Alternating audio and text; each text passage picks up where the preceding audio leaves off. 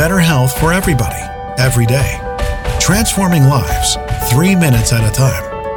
Listen up. This is your daily health tip from The Good Company. Hey everybody, welcome back to today's health tip. This is Melissa with The Good Company with a massive head cold.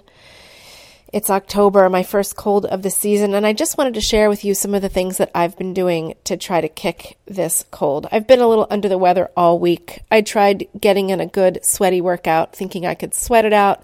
That didn't really help me.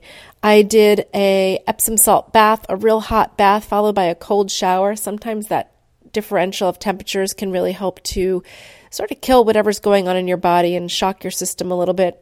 That hasn't really been helping me. I have a feeling it's one of those head colds that just has to run its course. I've tried quite a few things on the herbal spectrum, something containing echinacea. I've tried something containing elderberry, which is good for your immune system. I've really ramped up my vitamin C. I made sure that I was taking my vitamin D every day. I'm getting extra sleep. And probably the most helpful thing is I'm drinking tons of fluids between hot ginger, lemon herbal tea, and just plain clear filtered water.